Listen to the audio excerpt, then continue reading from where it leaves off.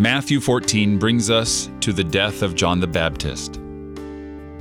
John had to die. Jesus calls him the Elijah who is to come. He also calls him the greatest of all those born of women. And yet, John dies. His head is cut off by evil Herod and given to his brother's wife in their lawless togetherness. Now, this had to happen because John was a prophet, the greatest of the prophets, and all the great prophets are murdered. They are killed for proclaiming the word of the Lord, which John did faithfully. John also faithfully insisted he is not the Christ. He is the forerunner, that's all.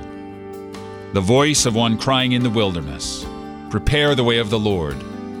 John is the greatest prophet because he saw the Lord. He witnessed Jesus, his own cousin, come to be the Lamb of God that takes away the sin of all the world.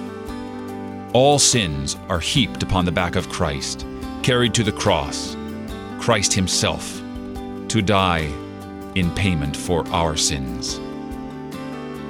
Thanks be to God. Our Messiah is Jesus, and he is alive. You're listening to Oratio on KFUO, Christ for you, anytime, anywhere.